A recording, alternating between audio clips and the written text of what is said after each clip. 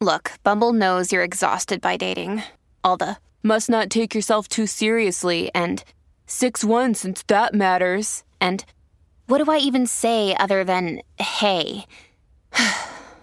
Well, that's why they're introducing an all-new Bumble with exciting features to make compatibility easier, starting the chat better, and dating safer. They've changed, so you don't have to. Download the new Bumble now. When you need mealtime inspiration, it's worth shopping Kroger, where you'll find over 30,000 mouth-watering choices that excite your inner foodie. And no matter what tasty choice you make, you'll enjoy our everyday low prices, plus extra ways to save, like digital coupons worth over $600 each week. You can also save up to $1 off per gallon at the pump with fuel points. More savings and more inspiring flavors make shopping Kroger worth it every time. Kroger, fresh for everyone. Fuel restrictions apply. Hello and welcome.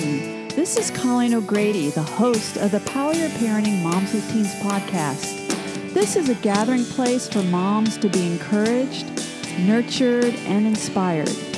Also, you'll learn the latest in teen research and trends and get practical parenting tips.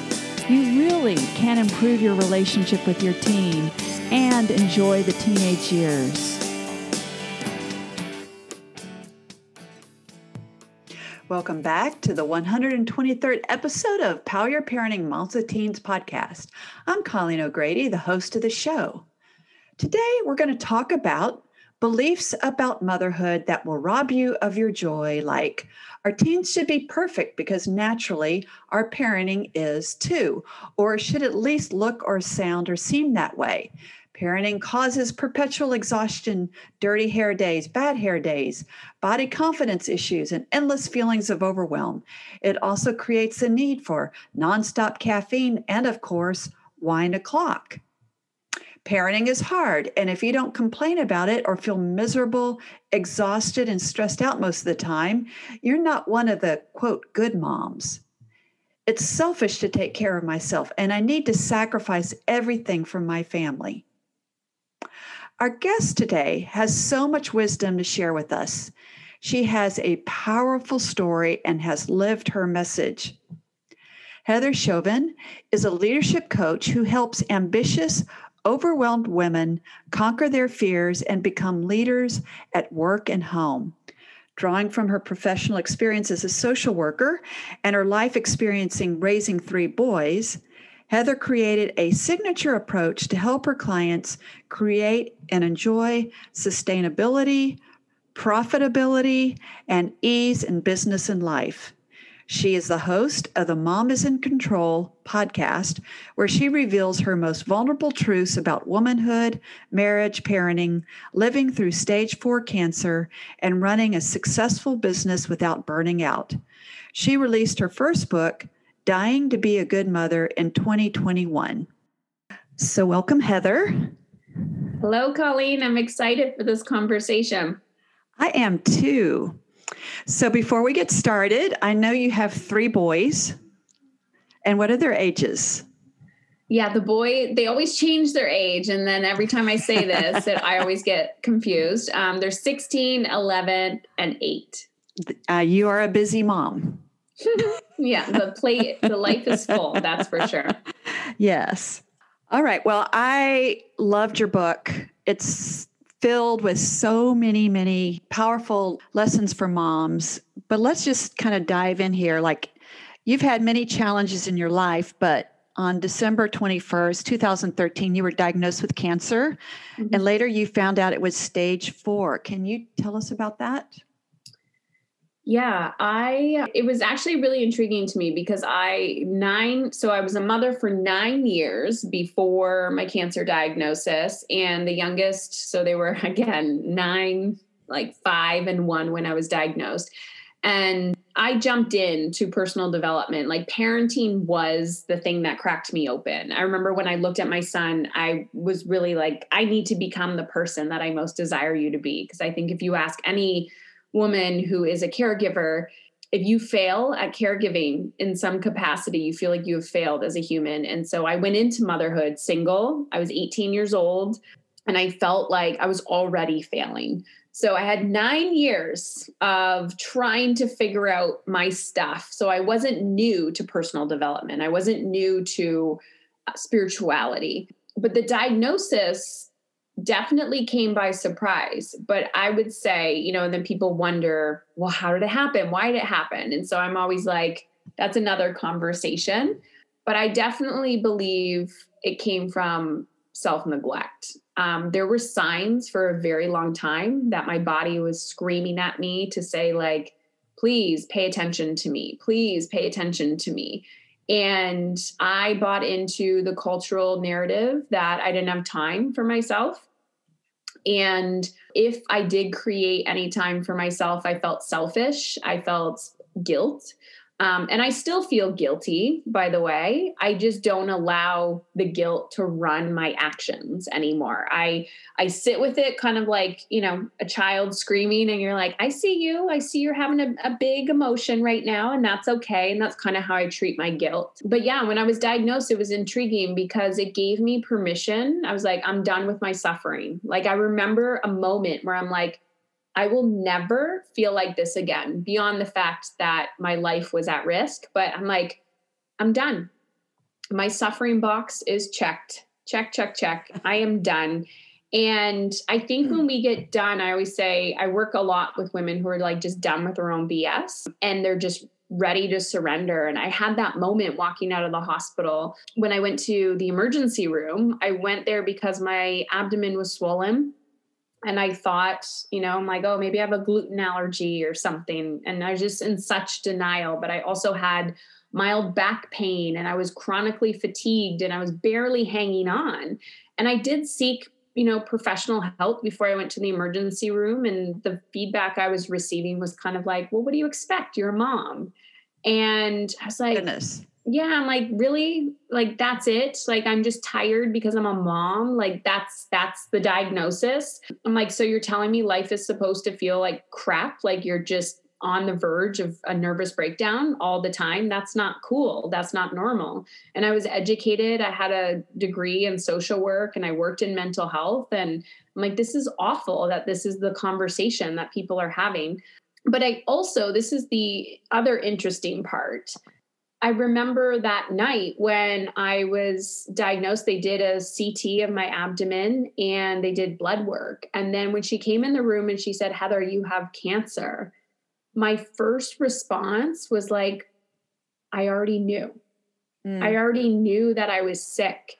And, since that moment, I realized that was like my intuitive knowing, trying to get my attention, and I just neglected it and I just kept pushing it off. And I write about it in the book where there's knowing of like, how did I know that? And it was almost like I just tried so hard to run away from my truth and my knowing.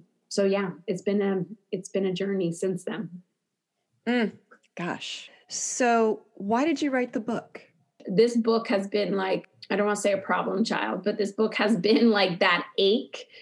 Oh, I'm going to write a book someday. But it was masked with a lot of resistance, a lot of stories, a lot of I can't.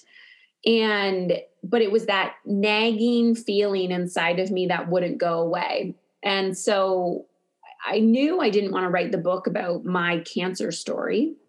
The title, Dying to Be a Good Mother, came from my TEDx talk that I did, the same title of Dying to Be a Good Mother. But it's not about me almost dying. It was about how the second I became a mother, I was told that I needed to die to be good. I needed to neglect myself. And I always knew that I wanted the reader to feel like they weren't alone and that they could learn through my story. And that I would give them a few tips along the way of like, well, Heather, that's amazing, but where do I start? What do I do? So it's a prescriptive memoir. So it's my story, but it also gives them, some steps that they can start integrating into their own life. But yeah, we all have a story inside of us. And I think the more we share openly and honestly, that's how we're going to change the world. Yeah. Well, you did a good job of combining your story with really rich and practical information.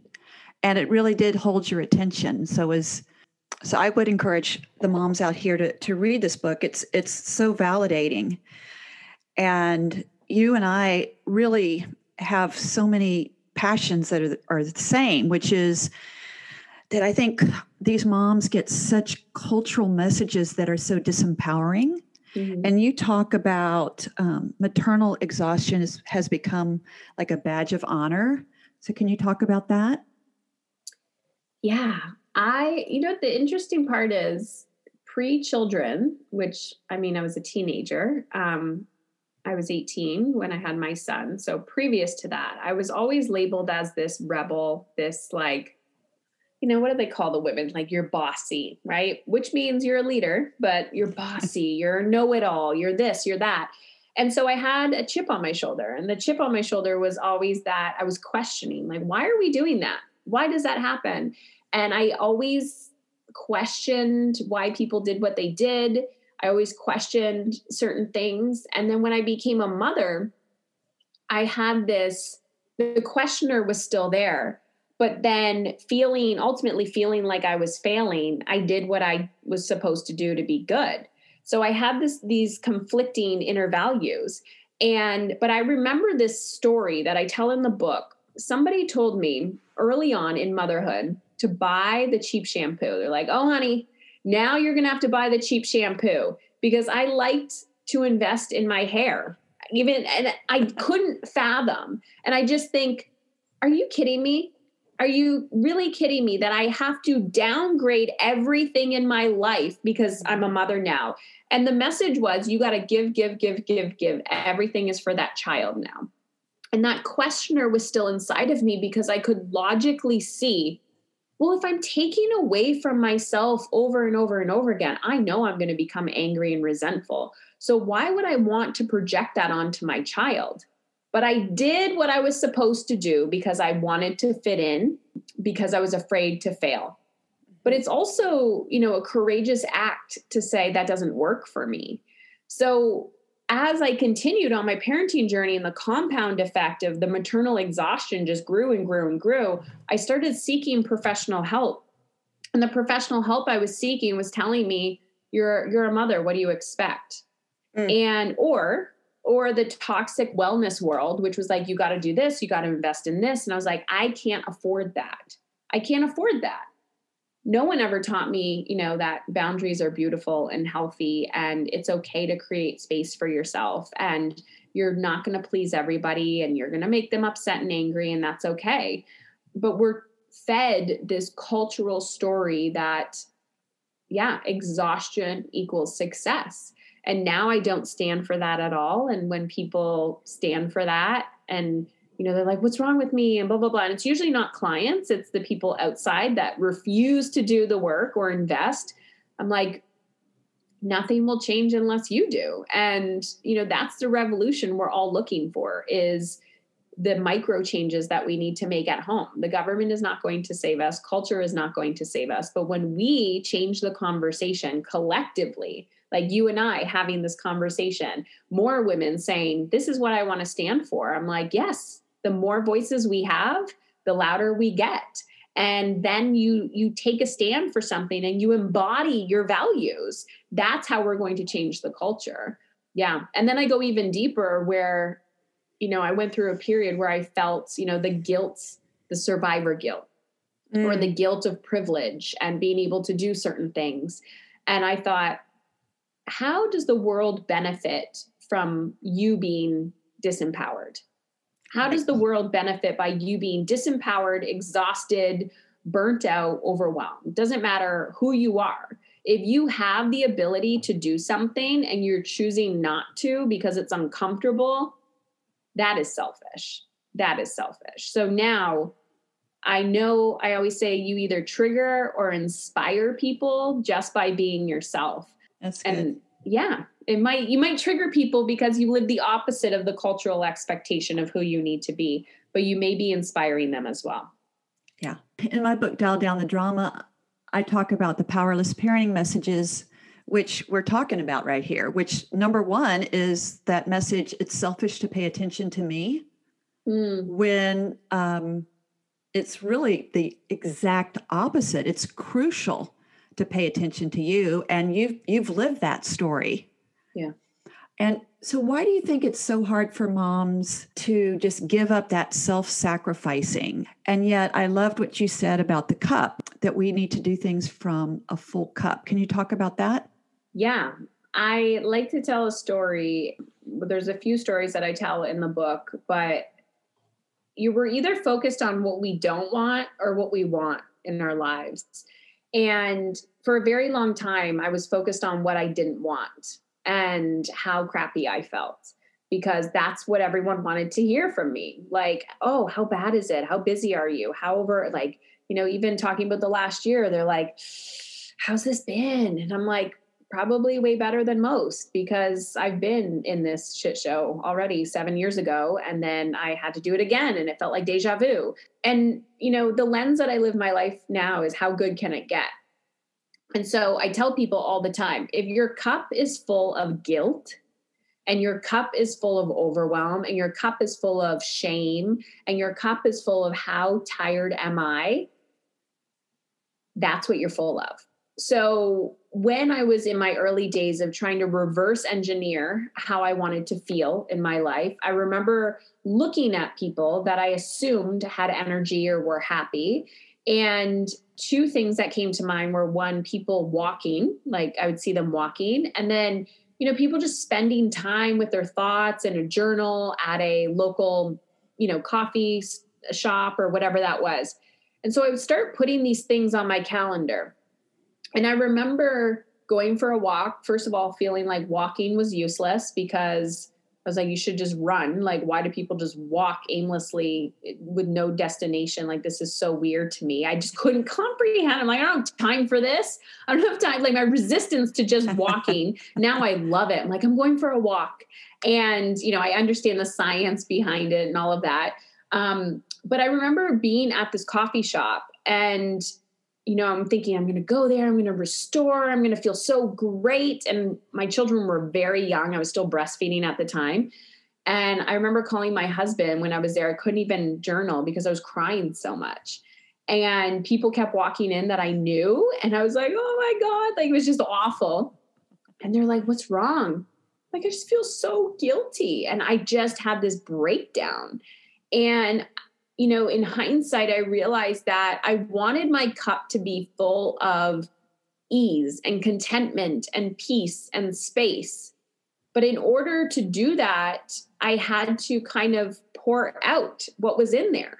I didn't have to analyze it. I didn't have to, know why I felt so guilty, because my mother felt guilty, my grandmother felt guilty, and cultural expectations. I just had to let it go.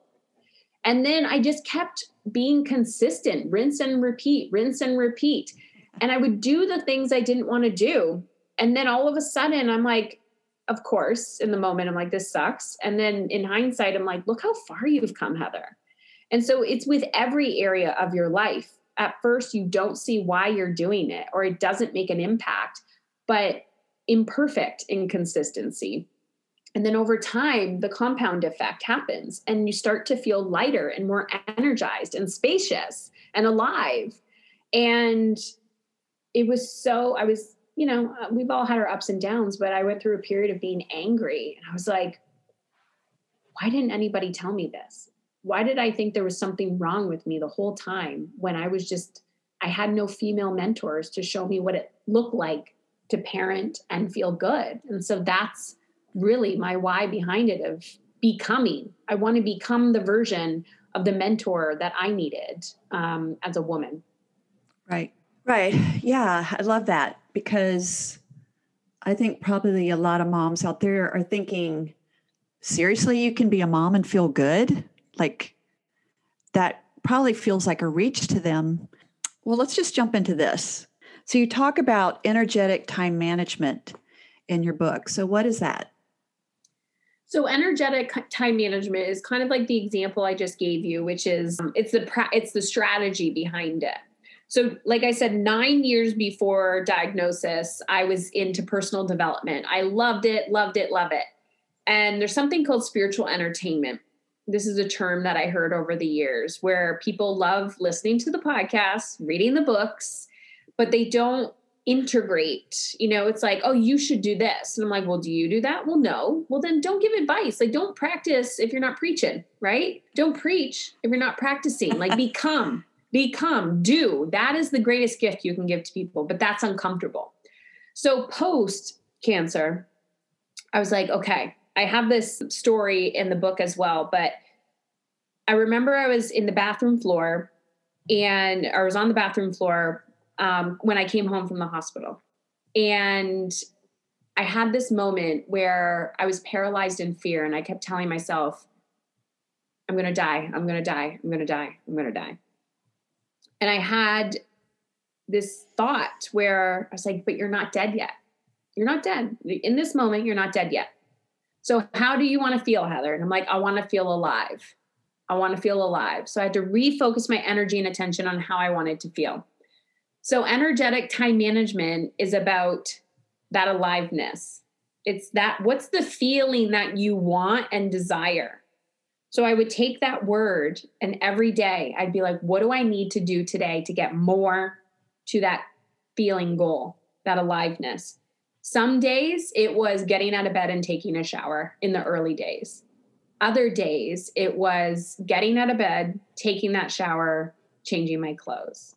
Now it might be taking a big, bold action that I don't think I'm capable of, but it's really reverse engineering how you want to feel and investing your time into that instead of being very reactionary in your life. Yeah, that's so great. And you talked about in the book is it's deeper than just time management. You want to talk about the difference? Yeah, I think we're all very familiar with time management and productivity, which feels very external, right? It's like the ROI of like, okay, I invested this. What did I get out of it? And it's like, how do you want to feel in your life? But the strategy behind it is, and people get so uncomfortable because perfectionism comes out and all of these things, but you have to look at your calendar. And then, you put it on the calendar, but then there's a reason why you're not following through with what you're putting on the calendar, because that's inevitable, because you allowed somebody else to take over your time. You felt emotionally uncomfortable. And it's the courage of stepping into the calendar and the space that you truly want to embody and live. So there's layers that you will go through. And then you begin to realize, why am I not in alignment in my life? Why do I refuse to invest in myself? Why, the instant somebody texts me and I'm in the middle of doing something for me and they're like, it's 911. And the 911 is that they needed a ride and all of a sudden, and you ask them, hey, do you need a ride? And they're like, I don't know. But all of a sudden they need a ride. Why are you cutting off yourself? Why are you killing off a part of yourself to attend to them? And then we teach people how to treat us so they know, okay, if I text her, she's going to pick me up right away. If I do this, this is going to happen. And then we become angry and resentful when really it was our action. So you begin to take radical responsibility for how you want to feel in your life. And when you begin to take radical responsibility as a human being for how you want to feel in your life, guess what happens? You feel better.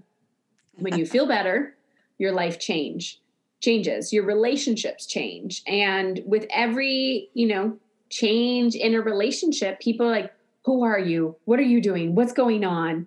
It's uncomfortable. So it takes time. Yeah.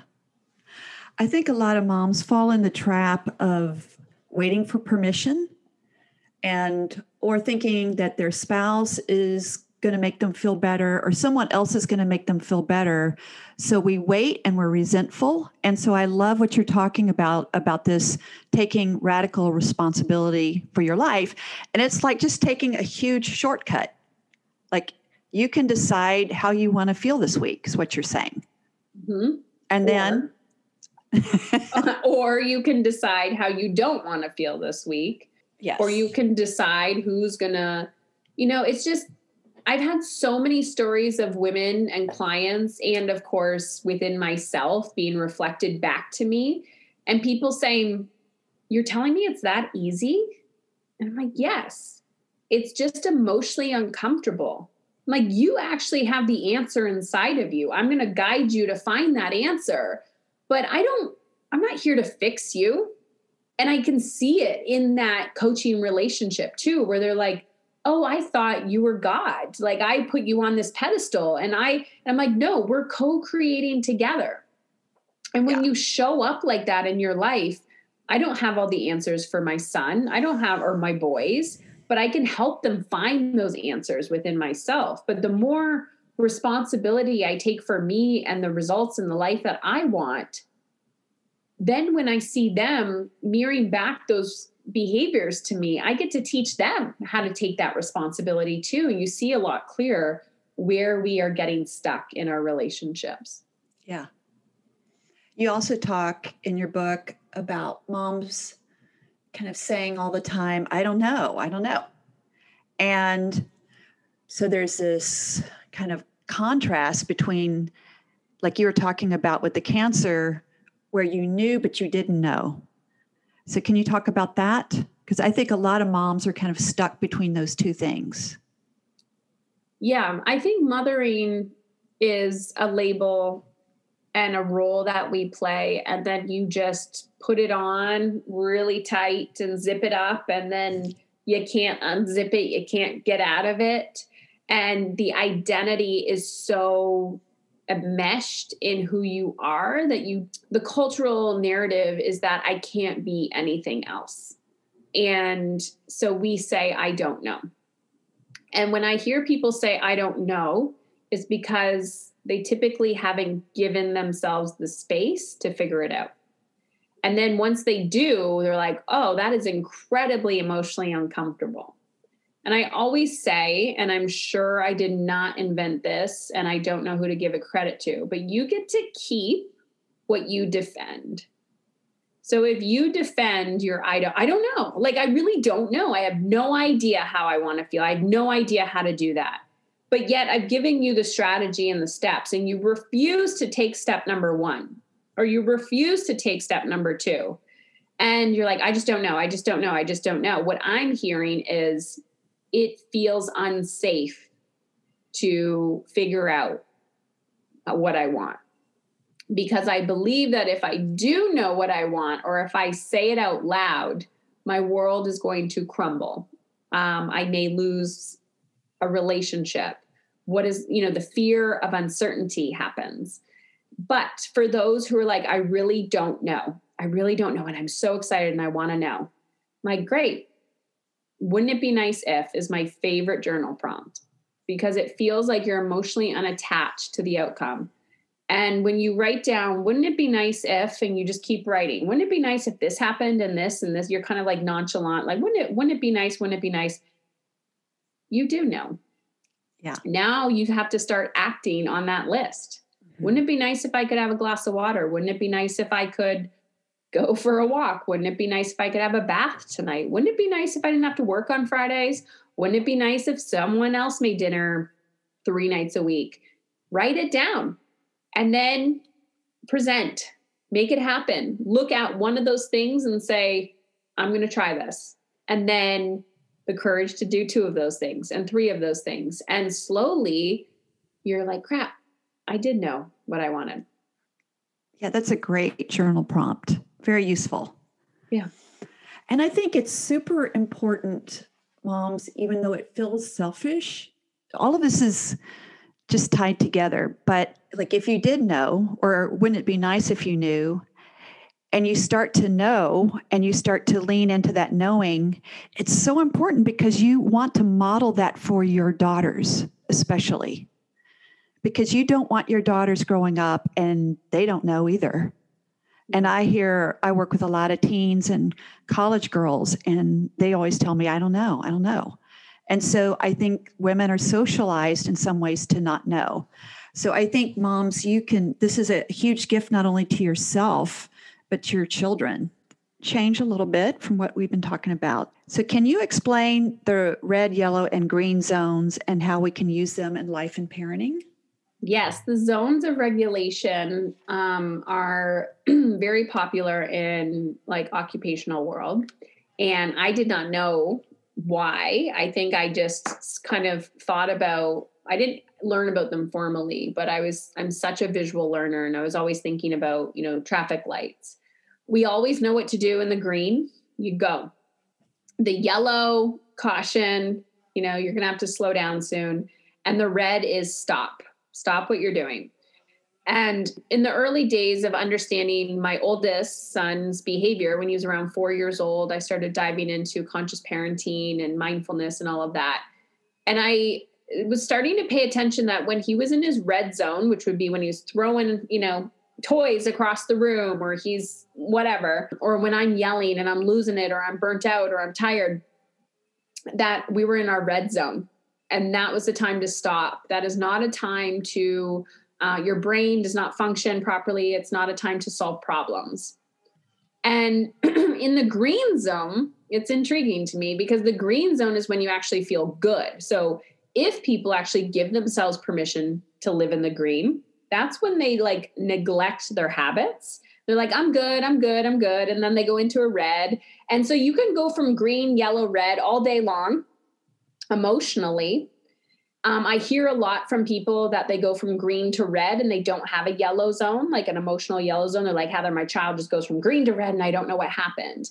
And I always say that's when you're not paying attention. So the awareness comes when you can identify a yellow zone in your life and you're like, ooh, before I yell, I'm getting a little irritated and I can feel that irritation coming up in my chest. I'm getting a little short. And sometimes it's a few minutes. Sometimes it's a few days. Sometimes it's a few hours. It depends on the situation. But when you can identify the yellow zones in your life, that's when your cue is to stop, to realign, to reassess, and to pay attention. How did I get here? What happened before this? What happened? And that's the self-awareness. That's the independence. People can guide you and teach you on the zones, but you're really the only person that's going to identify what your zone is, and also to identify your children's behaviors. So I know that in the morning, well, not now, but in the morning when we would have like the rush to school, it would, we'd go from green to red. And I was like, what's the yellow? What's happening here? And my son would always have issues with his socks. Like it was ridiculous. So I'm like, what is your favorite sock? I'm going to go buy 50 pairs of your favorite socks. And I'm throwing out all the other ones so that we would go from green to red. And then, but on a bigger scale, look at every area of your life.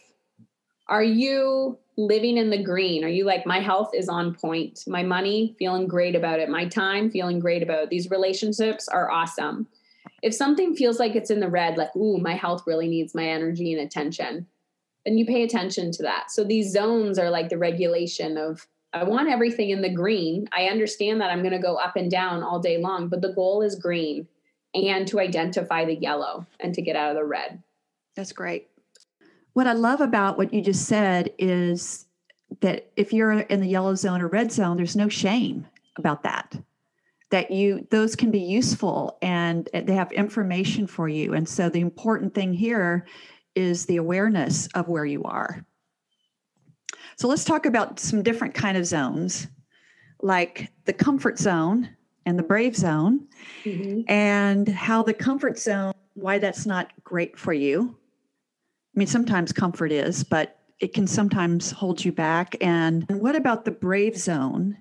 Yeah, so I have to find this quote, but I feel like I've heard before that people think they're seeking freedom, but what they're actually seeking is comfort.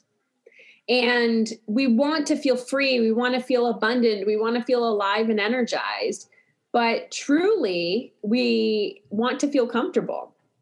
And it's, for a lot of people, they have different barometers of what comfort is. Like I'm pretty comfortable where I'm at in certain areas of my life right now, but I have big dreams and desires and goals. So I physically have to get myself uncomfortable and put myself in uncomfortable situations in order to grow. And so I call that the brave zone. It's that messy middle. Mm-hmm. And unfortunately, I'm sure, children are put in these situations if they're in like sports or something like that, or really challenged. But I don't think we understand until adulthood, like that, what's happening in that brave zone. So unconditioning yourself that it's messy and imperfect and you're going to fail, you're going to feel awful. Like that has been my journey, and like all through parenting, where I'm sitting there having that uncomfortable conversation, or I'm holding that boundary with my child. And inside I'm just like, oh my God, I just want to fix this, or I just want to do it myself. Like that is the brave zone, because that's where your brain is literally rewiring itself. Right.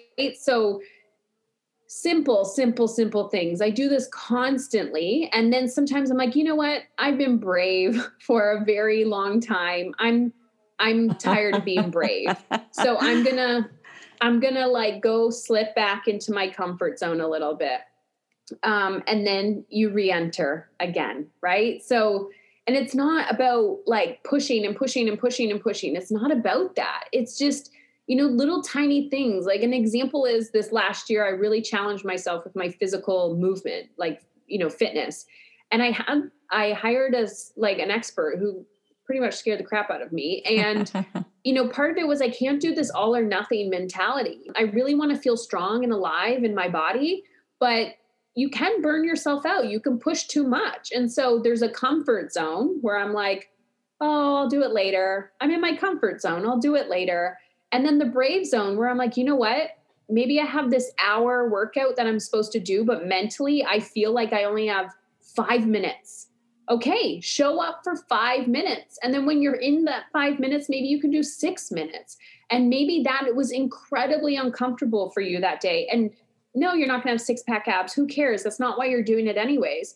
But then when you push that envelope every single day, all of a sudden you're like, yeah, you can do an hour workout, no problem. You have to push, the comfort zone. That's the brave zone. I love it. Now, and we expect our teens to do that. And I think sometimes as moms, we can feel like we're kind of above that, but we quit growing if we don't do that. So, and I love just what you shared. That's great. And I want to just to piggyback off of that, like raising a 16-year-old right now, and he's like, I want to sleep in. And in my head, I'm like, you wake up at noon. What does that mean? Like, I wish I could sleep in till noon. I'm like, no, I don't. But I'm also like, Heather, there is a developmental stage there where your brain, their brain needs more sleep and they're staying up later. They're doing whatever. So where do I push him to get outside of his comfort zone? And where do I let it be? So you have that play. But the beautiful thing is I can have compassion, right? I can have compassion for like, here's your resistance. And it's not so much about the sleeping in, but maybe about, making himself a smoothie or like being a little proactive with certain things. And then feeling that resistance and going, I know what it's like to feel resistance too. And I know what my tantrums look like. So it's truly about having compassion that they are human beings and not just something I need to control and manipulate. We're just here to support and challenge each other. Yeah. And he calls me out on my stuff all the time. And then sometimes I'm like, you're trying to emotionally manipulate me. No, you got to get up and get out of bed and clean your room. Oh, that's so good. So I loved chapter 7, Angels All Around Us.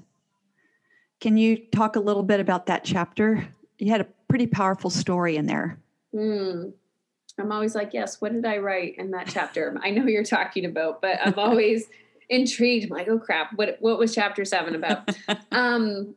I had a moment in treatment when, I always had this belief. Well, I grew up Roman Catholic, but I wasn't practicing and a Roman Catholic. So I had beliefs around God, and I was very triggered by the word God post that. But I always knew that there was something bigger than me. And so I'm very open to people's beliefs. And I think we're all saying the same thing in different language. And we just come to our own home of what that looks like. Growing up, I've always been very attuned to energies. And I remember having this moment in the hospital. I spent a lot of time by myself in the hospital because my husband was at home with the kids and I had to be in isolation. And it was one night where sometimes I would wake up feeling like, you're just paralyzed in fear, that middle of the night panic. And there was this one night where I woke up and I remember feeling or seeing what I assumed were angels coming in and out of my room, this white light. And it felt like I was surrounded by these people, and they were I couldn't see them. It was just like an energy, and they were coming in and out of the room, almost like they were on shift work, like, okay, take over for me. And what I called was a plucking, where I felt like they were plucking old beliefs out of me and inputting new ones inside of me. And I had I felt so peaceful, like so peaceful. I felt safe. I felt content and very surrendered that if I did die that evening, I was okay with it. And I knew everybody was going to be okay. But I woke up knowing that I was going to be fine. Like that deep, deep, deep, deep knowing. So anytime I was triggered, like something bad's going to happen. And so, yeah, it was like a deep, deep surrender. And now I'm just like, wow, life is so beautiful. And, when people pass, I always say they're getting promoted. I'm like, yeah, man, it's like a video game and they've gone to the next level. Like, I'm jealous. I'm like, it's better over there. But this deep surrender of like, I'm going to be okay if I can just learn how to control my emotional state, if I can just learn how to feel alive and connected to that deep, deep source. It was interesting because I could see other people's worry and doubt for me, but I wasn't attached to it anymore. I was like, ooh, that's your stuff. That's not my stuff. I'm not going to take your worry and like, oh, I should be worried. I'm like, I think I had access to something that a lot of people, didn't see. And yeah, it was beautiful. I love that story. It's beautiful. All right. So do you have any more advice for our moms?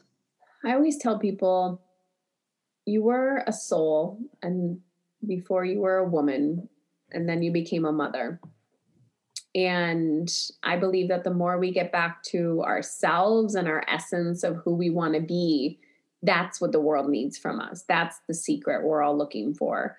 The roles that we play are not who we are. It's just something that we do in the world. And I think women can move mountains if we are aligned and if we feel good. So feeling good may feel selfish, but it's the gift that we're all searching for, and it's how we're going to change the world. So be courageous and piss people off by feeling good.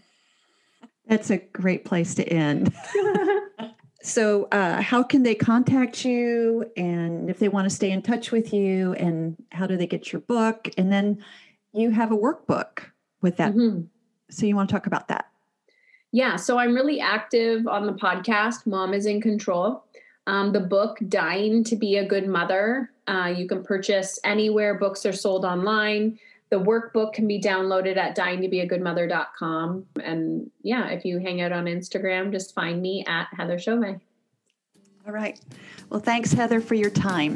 Thank you so much. This concludes this week's episode of Power Your Parenting Moms with Teens podcast. If this podcast has been helpful, I would absolutely love it if you could go to Apple Podcasts and give Power Your Parenting Moms with Teens podcast a 5-star review. This makes it easier for other moms like you to find the support and encouragement they need. Also, my best-selling and award-winning book, Dial Down the Drama, Reducing Conflict, Reconnecting with Your Teenage Daughter, A Guide for Mothers Everywhere. You can find that and order it online at Amazon and Barnes & Noble. And you can always find other great resources and contact me at ColleenO'Grady.com, 2 L's and 2 E's.